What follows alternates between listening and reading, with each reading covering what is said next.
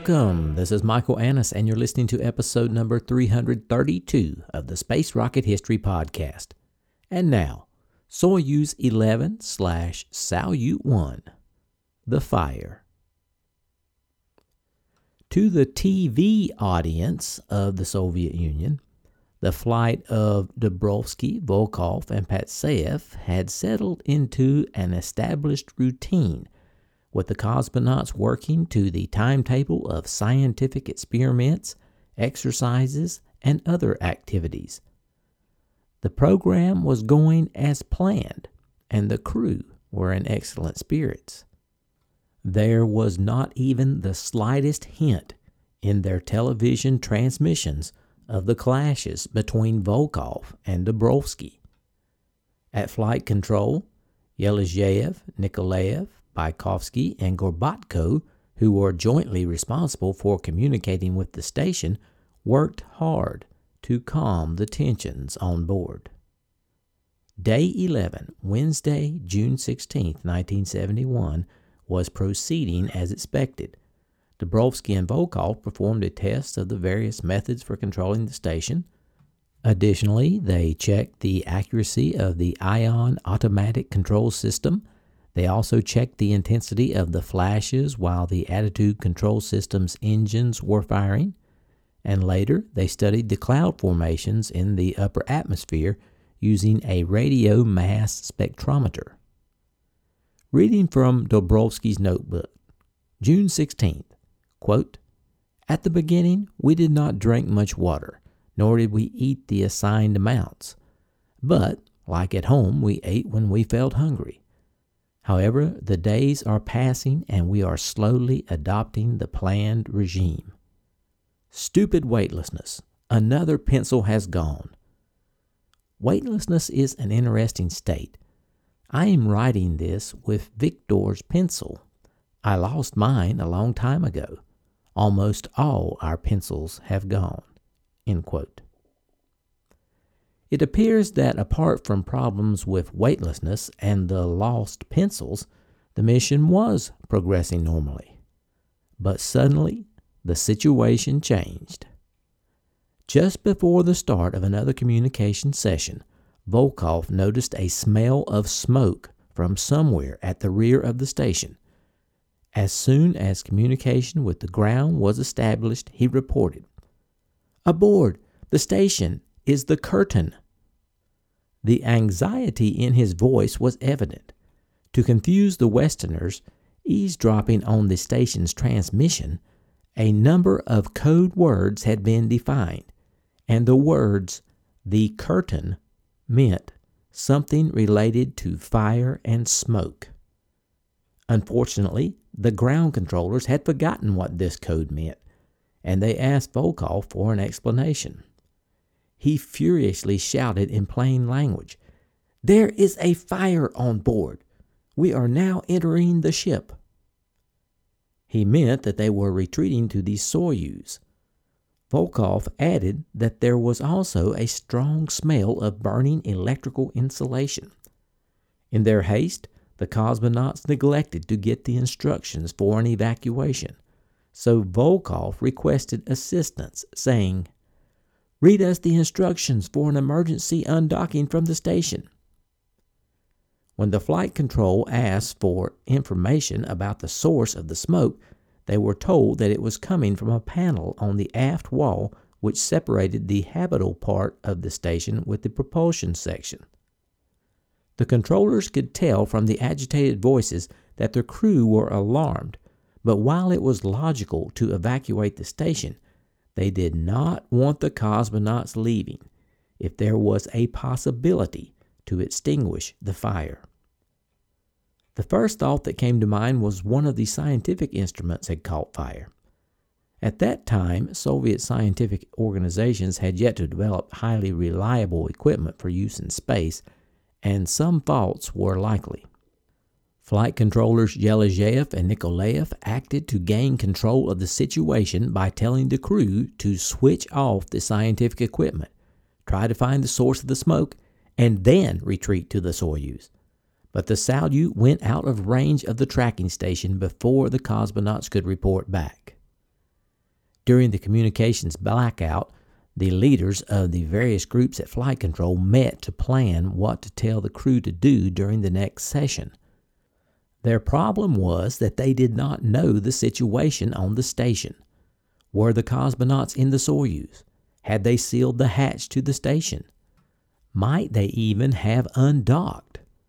So the flight controllers were forced to prepare for the likely scenarios. The worst case possibility was that they had undocked the spacecraft from the station. In that case, ground control would need several orbits to determine the status of the station. If the cosmonauts had remained near the station, would they have enough fuel and life support to dock again? This had to be calculated. Then another possibility. If they had undocked, did they close the station's hatch before undocking? Because if they didn't, Salyut 1 was lost. If they had undocked, it was decided there was no urgency about the Soyuz. Instead, Flight Control would focus on the status of the Salyut, the composition of the atmosphere, and the status of the power supply system. To do this, they would switch on the internal camera and assess the telemetry. The other possibility was the cosmonauts were still on board the station. In that case, Flight Controller's first priority would be to calm them down. It was logical to assume that the cosmonauts would probably have switched off the faulty instrument. But what if that had no effect? Then the situation would be urgent. It was decided that 2 additional plans were needed. One for an urgent evacuation of the station, and the other for a normal evacuation that would return the station to automatic mode. Also, they would need a plan to remove the smoke from the station, and a longer period of communication would also be necessary. So, they urgently connected all the command measuring sites and arranged additional telemetry communication channels from the Ministry of Telecommunications. After the specialists had dispersed from their brief meeting to work on their assignments, Minister Afanasyev, General Kerimov, and members of the Central Committee called from Moscow to ask what was happening on the Salyut. Flight Director Yelizhev only told them that a scientific instrument had caught fire. The cosmonauts had switched off all the instruments, and specialists at the flight control were studying a number of options to overcome the problem. Yelizhev also called Chief Designer Mission, who immediately convened a meeting with Tregrub, Feoktistov, and Chertov. Mission told the OKB-1 team that Yelizhev had just reported that there was a fire on the Salyut and the crew was preparing for an emergency landing. They must alert Kamanin to prepare the recovery team. Tregrub was assigned to work with the ballistics group to determine the best orbit on which to undock to ensure that the landing would be on Soviet territory. The controllers met again 5 minutes before the next communication session, and Yelizhev's team prepared brief instructions appropriate to each of the possible scenarios. He also invited Eleonora Kopyevna, who had spent a lot of time studying the crew in training and could evaluate their capabilities in an emergency situation.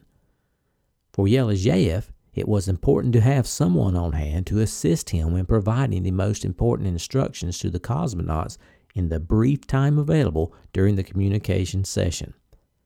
When radio contact was again possible, Yelizhev called. "Yantar, this is Zarya. Online?" Instead of Station Commander Dubrovsky, who was responsible for reporting on incidents as serious as this, the response came from Volkov. "Zarya, this is Yantar. We hear you well." Zarya called. "Where are you?" Volkov replied, "In the station." Zarya called. "Report what is happening." Volkov replied, "The smoke isn't being produced anymore, but there is still smoke in the station. We have headaches."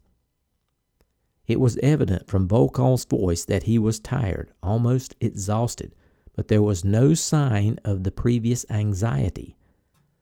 The smoke had come from the control panel of the scientific apparatus located on the wall at the rear of the main working compartment. This suggested that the problem was simply the failure of one of the science experiments. The controllers were greatly relieved. The instructions for the situation were very simple: to switch on the filter to cleanse the atmosphere. Now Flight Director Yelazhev and Colonel Gorbatko attempted to calm the crew and convince them to continue the mission. For reassurance, Yelazhev explained the procedure for abandoning the station, saying, "The order of the steps for an emergency evacuation is printed on your pages 110 to 120 of the manual. It lists what you should do after you transfer into the descent module. After transfer, prepare the spacecraft according to instructions on 7KT, pages 98A and 98B. To undock, read pages 133 to 136. However, return only on command from the Earth. Do not hurry. With the panel switched off, the smoke should cease. If you choose to depart, leave the filter on. Take tablets for your headaches. The telemetry indicates that the carbon dioxide and oxygen concentrations are normal. The commander will make the decision about transferring to the ship and undocking from the station." As commander of the station, Dubrovsky understood that it was time for him to take control of communication, and he transmitted, "Zarya, I am Yantar 1. We understand there is no hurry. The scientific equipment is switched off. Now 2 of us will be on duty, 1 will rest. Don't worry, we want to continue working." Zarya replied, "Yantar 1, this is Zarya. We have analyzed the onboard systems, and we believe our recommendations will restore the situation. We hope you will be able to continue the flight according to plan. The smell of the smoke will disappear. We suggest that you rest tomorrow, then resume the normal activities. Later, after you have left the communication zone of the ground stations, the tracking ship academician Sergei Korolev will contact you." Cosmonaut trainer General Kamanin, who was planning to fly to Yevpatoria on the afternoon of that same day, had been informed of the problem by General Shatilov. When Kamanin arrived at Yevpatoria, Colonel Bykovsky told him the situation had improved and there was no longer smoke, just the smell of soot. But in the last 6 hours, the crew had been so busy that they had not eaten dinner and therefore were in need of rest. But there was another crew issue to address. During the emergency, Volkov had become extremely nervous and, as the veteran, had usurped Dubrovsky's role and attempted to resolve the situation by himself.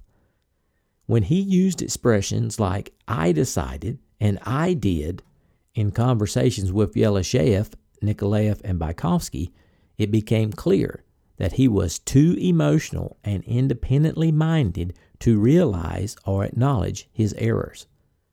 In one of his last interviews, published in 1989, Chief Designer Mission recalled that he had a complex conversation with Volkov after the accident. Mission said, quote, "Volkov declared himself to be in command. When the cable burned, they lost their heads and wanted to depart the station. I calmed them down."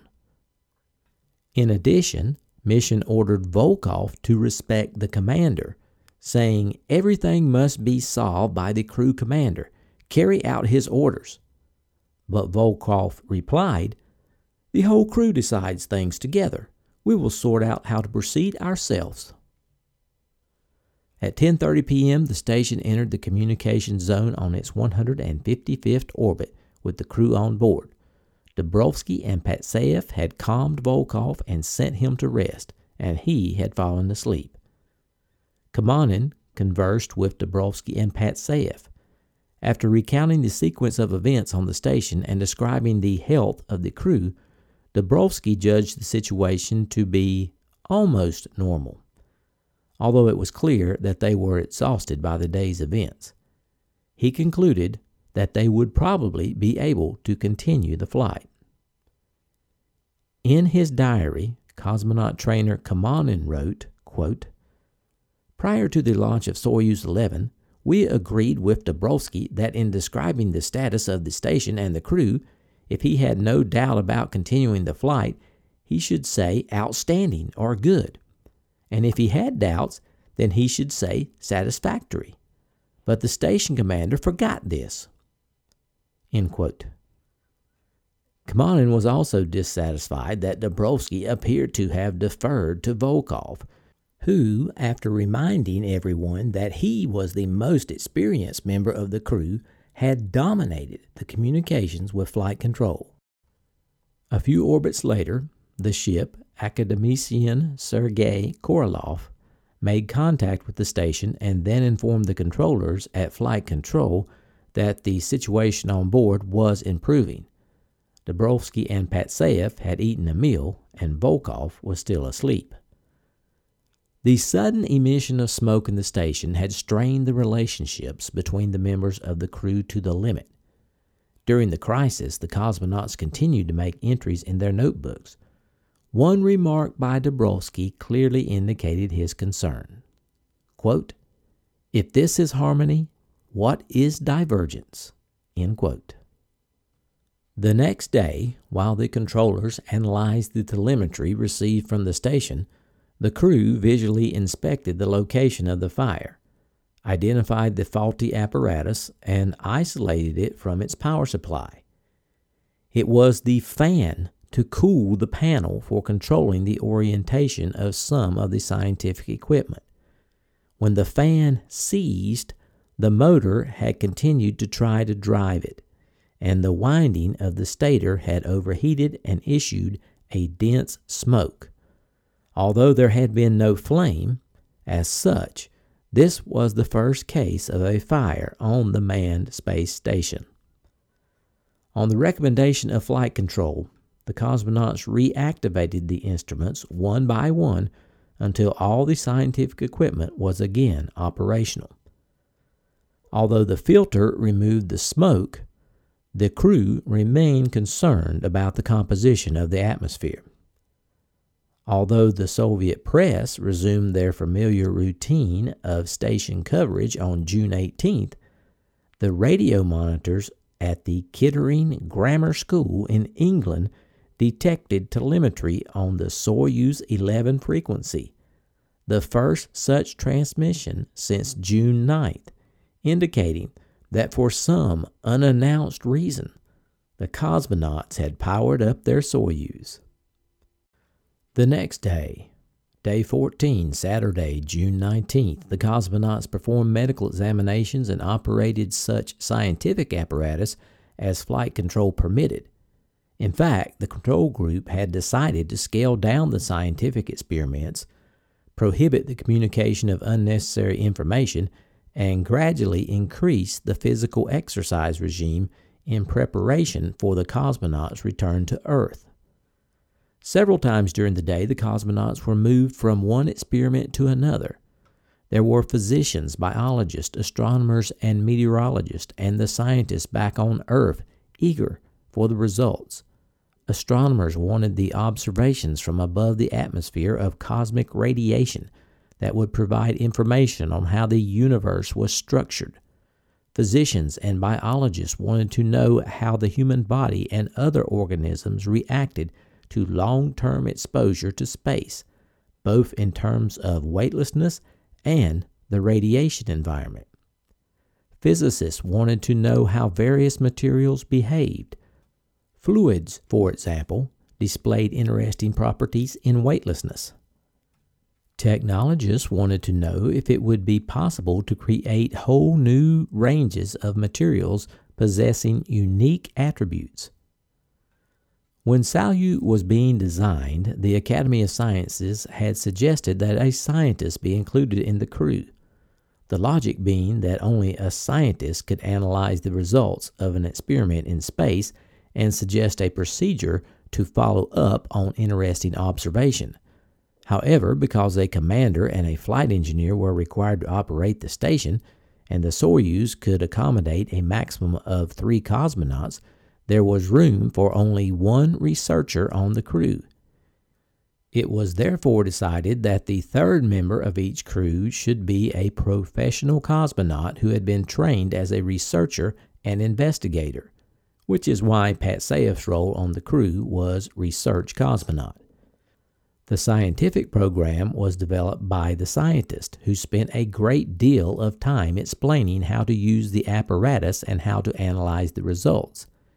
In addition, senior representatives for each scientific investigation were permitted access to flight control, and there was a special radio channel between the scientist and the station's crew to enable the scientists to discuss the performance of their experiments and to offer the cosmonauts advice.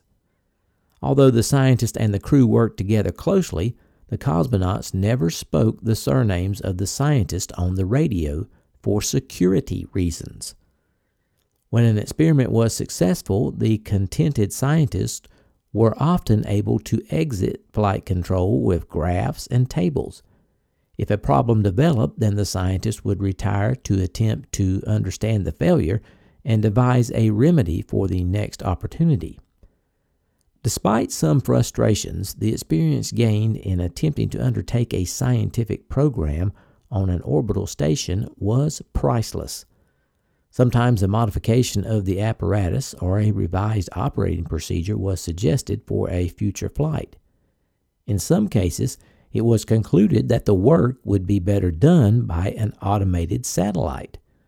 For example, once a telescope had been precisely aligned on a celestial source, the observation could be marred by the vibration of the station in response to the cosmonauts moving around. But on the other hand, there was merit in testing new apparatus on manned stations to ensure that it worked properly prior to assigning it to an automated satellite. In addition to the scientific experiments conducted this day, the cosmonauts continued their medical program by taking measurements of their cardiovascular systems and bone density. They also assessed the ability of their eyes to differentiate colors in order to determine the degree to which the eye is affected by weightlessness. Conditions inside the station had returned to normal. The temperature was 22 degrees C, the pressure was 880 millimeters of mercury, and the smell of smoke had cleared. Coincidentally, the birthday of Viktor Patsayev on this day, June 19th, further served to relieve the stress on the crew. At 7:13 a.m., Zarya transmitted, "We are sending happy birthday greetings to Viktor Ivanovich. We wish him successful work." Patsayev replied, "Thank you." Zarya continued, "We hope that the commander will organize a party." Dabrowski replied, "We offered him a day of rest apart from physical exercise, but he has so much technical work to do." At 10:19 a.m., Zarya called again, saying, "Yantar 3, again, we are sending our greetings on your birthday. We wish you a successful flight and happiness in your life. Your family sends the most sincere wishes." Patsayev replied, "Thank you for your greetings. Although you are far away from us, we always feel your support." Patsayev's 38th birthday was the first Soviet birthday to be celebrated in space. Considering the recent crises and tensions between the members of the crew, the psychologist at Flight Control had prepared a special program. Patsayev's wife and children were in the communications center in Kaliningrad, watching the TV signal from the station. With them was the famous TV anchor, Yuri Fokin. The communications officer was Nikolaev. Nikolaev transmitted, "How is the table prepared?" Patsayev replied, "The table is prepared excellently. Cold veal, cookies, and blackberry juice in tubes." Nikolaev replied, "Did you find the bottle?" He was referring to the traditional bottle of celebratory champagne. Patsayev laughed and said, "No, we didn't. We looked for the bottle everywhere, but we couldn't find it. The delicacy was the onion, which was a present from Volkov. We sliced it into 3 parts and shared it. Zora's present was a lemon." The onion and lemon were smuggled on board by Volkov, especially for the first birthday in orbit. The TV viewers could see the table set with tubes of juice, cheese, fruits, nuts, and cans of veal. The items were held in place by tape across the table. Patsayev sat at the table, and Dabrowski and Volkov floated in the background, smiling happily.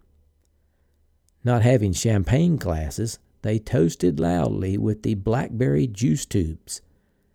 Patsayev said that of his presents he most enjoyed the onion, which was the first fresh food that any of them had tasted since entering space. Years later, Patsayev's son Dmitry recalled the event, saying, quote, "We were invited to the communication center and had a chance to talk with Dad, but only for a brief time. I don't remember what we said. I was 13 years old, and there were many interesting devices in the room that distracted me. However, I do remember that Dabrowski and Volkov presented an onion to him." End quote. After the communication session, Patsayev's friends gathered in his apartment in Moscow, where his wife Vera had prepared a celebratory lunch. It was an unusual birthday party, as the person being honored was not present.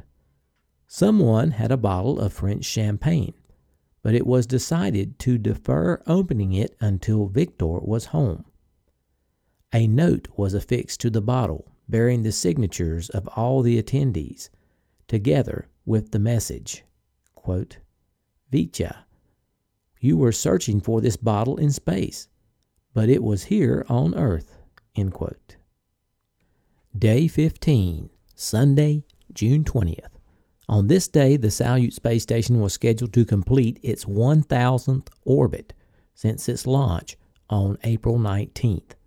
This was a very significant milestone for the world's first space station. Volkov recorded this in his diary for June 20th. "The third week of our work in orbit has started, but the station has been in space for 2 months, making 1,000 orbits. Because Commander Dabrowski and research engineer Patsayev are sleeping, I will be on duty at the time of the 1,000th orbit. In the sleeping bags, I can only see their heads. In these beds, you get so comfortable that sometimes you grow reluctant to get up. There is only one orbit until the 1,000th circle. It has just started the 999th. In a few minutes, Zarya will call me. Through the static, I hear, 'Yantar, here is Zarya. Online?' 'Zarya, I am Yantar 2. I hear you excellently.' 'Yantar 2, how is it going?' 'How is it going? Normal. My crewmates are asleep. With no one to talk to, I don't feel so cozy in this huge space home. It is a feeling that is familiar to anyone who, as the sailors say, has duty on the ship's bow. As I speak to you, I feel as if I am at home. I know that the weather below isn't very good, but cloudy, windy, and rainy.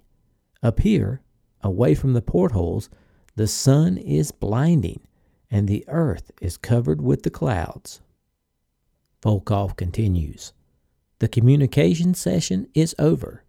The next will be on the 1,000th orbit. How long will my 2 crewmates sleep? Will I alone see the number 1,000 appear on the display of the globe? No, the crew commander will be with me. I will awaken him in half an hour. he will take the duty and communicate with Zarya. In these final moments, the only thing I do is watch the onboard clocks. Yes, the first seconds of the Jubilee orbit have begun. And that is the end of the diary excerpt. At 2:14 a.m., the Salyut space station completed its 1,000th orbit. It was in the communication zone at the time, and cosmonaut Gorbatko was the communications officer at flight control.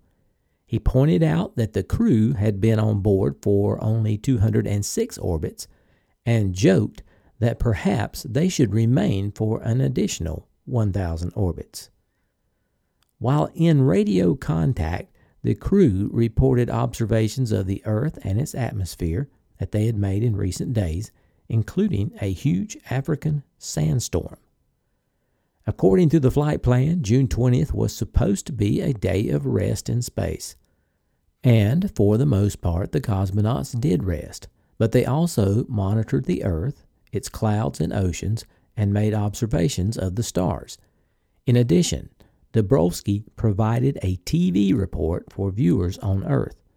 In lieu of recent events between Dabrowski and Volkov, this report was probably an attempt by flight control to highlight Dabrowski's role as the station's commander.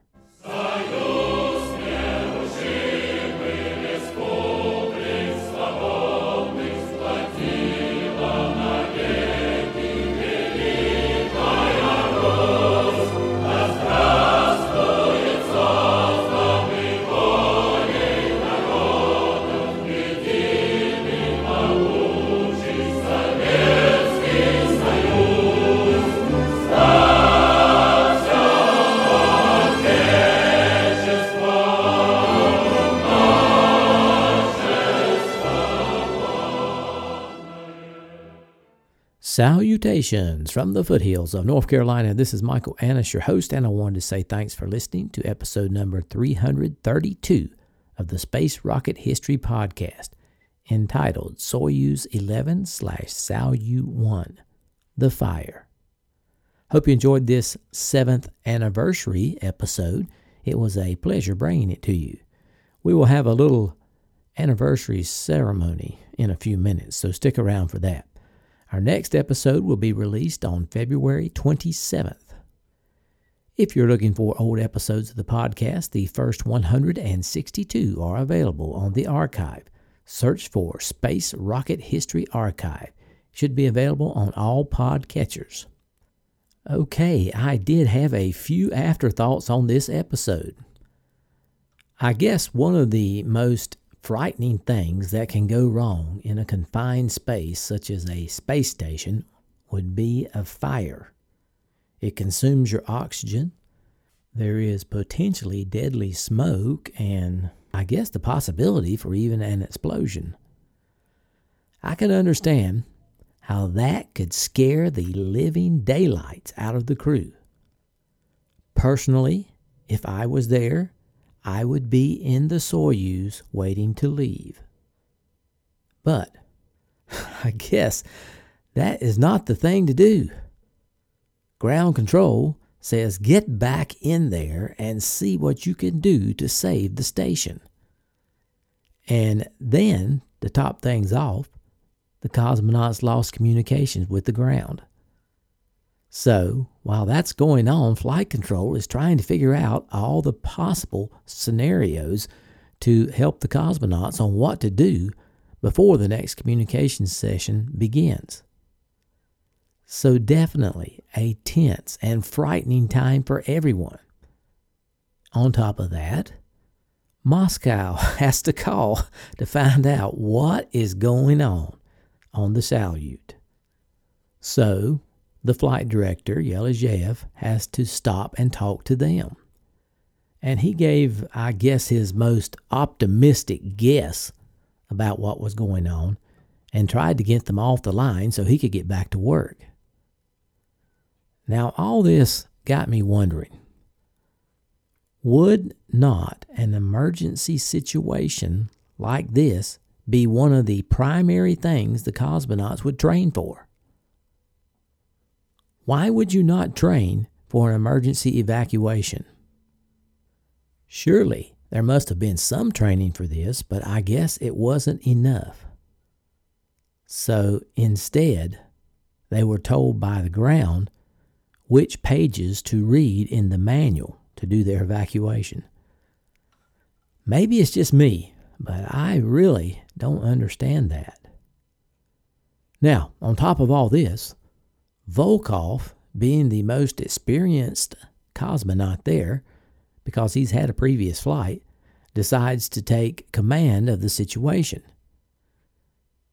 Could this be the first space mutiny? I don't think I would take it quite that far, but it certainly upset the apple cart. I'm sure Volkov was trying to be helpful, but according to my source, he was way too emotional. So the ground now had to calm down Volkov and remind him that he was not in charge, and eventually send him off to bed to get some rest.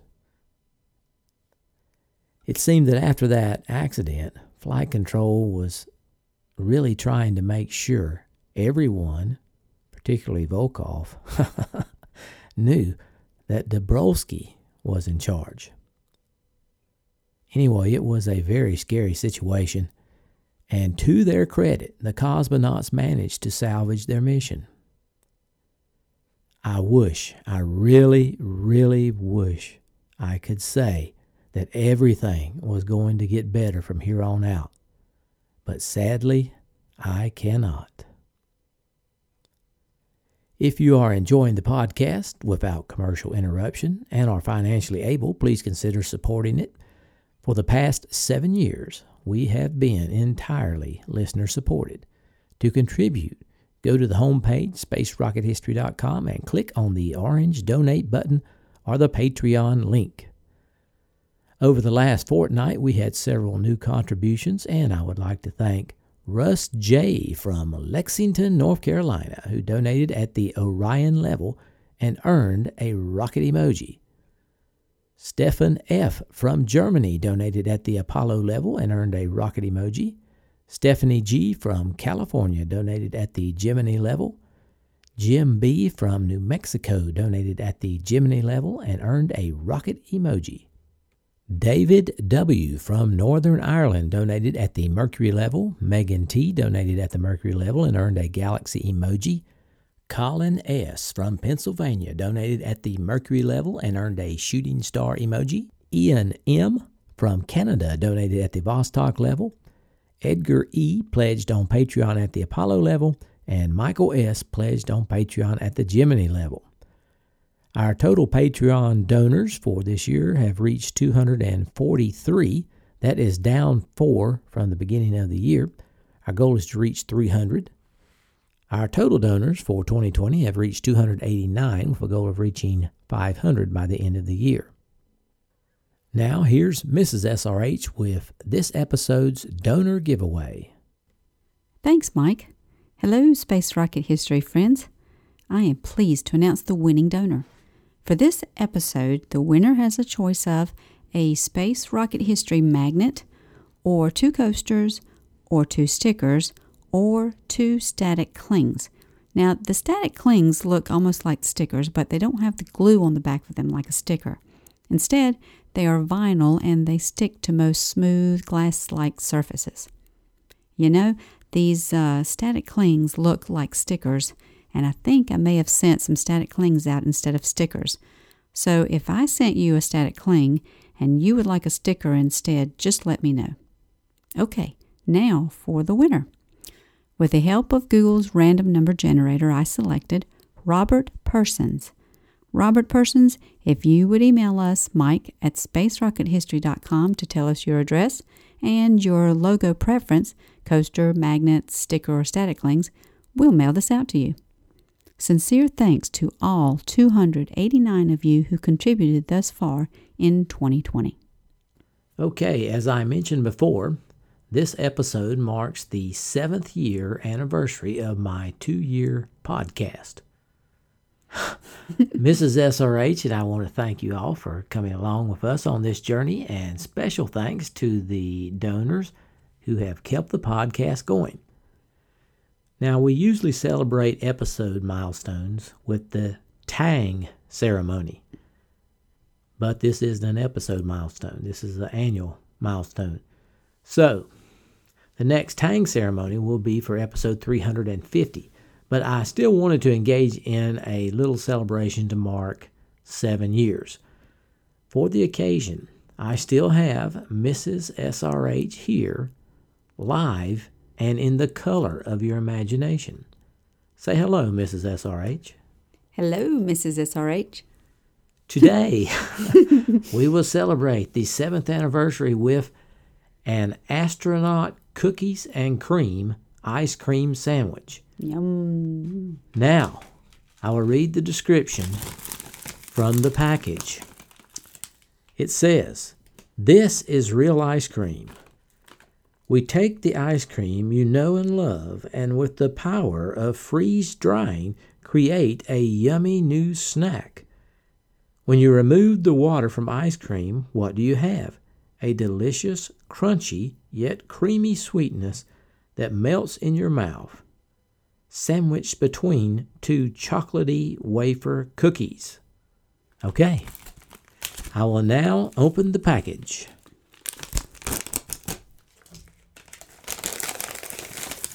Inside the package is a freeze-dried ice cream sandwich wrapped in another piece of paper here.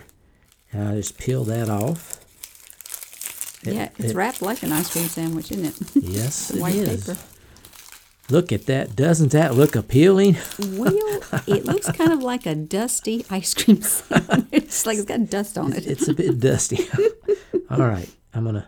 Here, you take this part here. All right. And I'll rip open me some more. Yeah, Okay. it really doesn't there it goes. look Oops. bad. It's just Falling apart here. crumbly. Yeah, it's a little crumbly. All right. Are you ready to try it? Yes. All right, let's try it.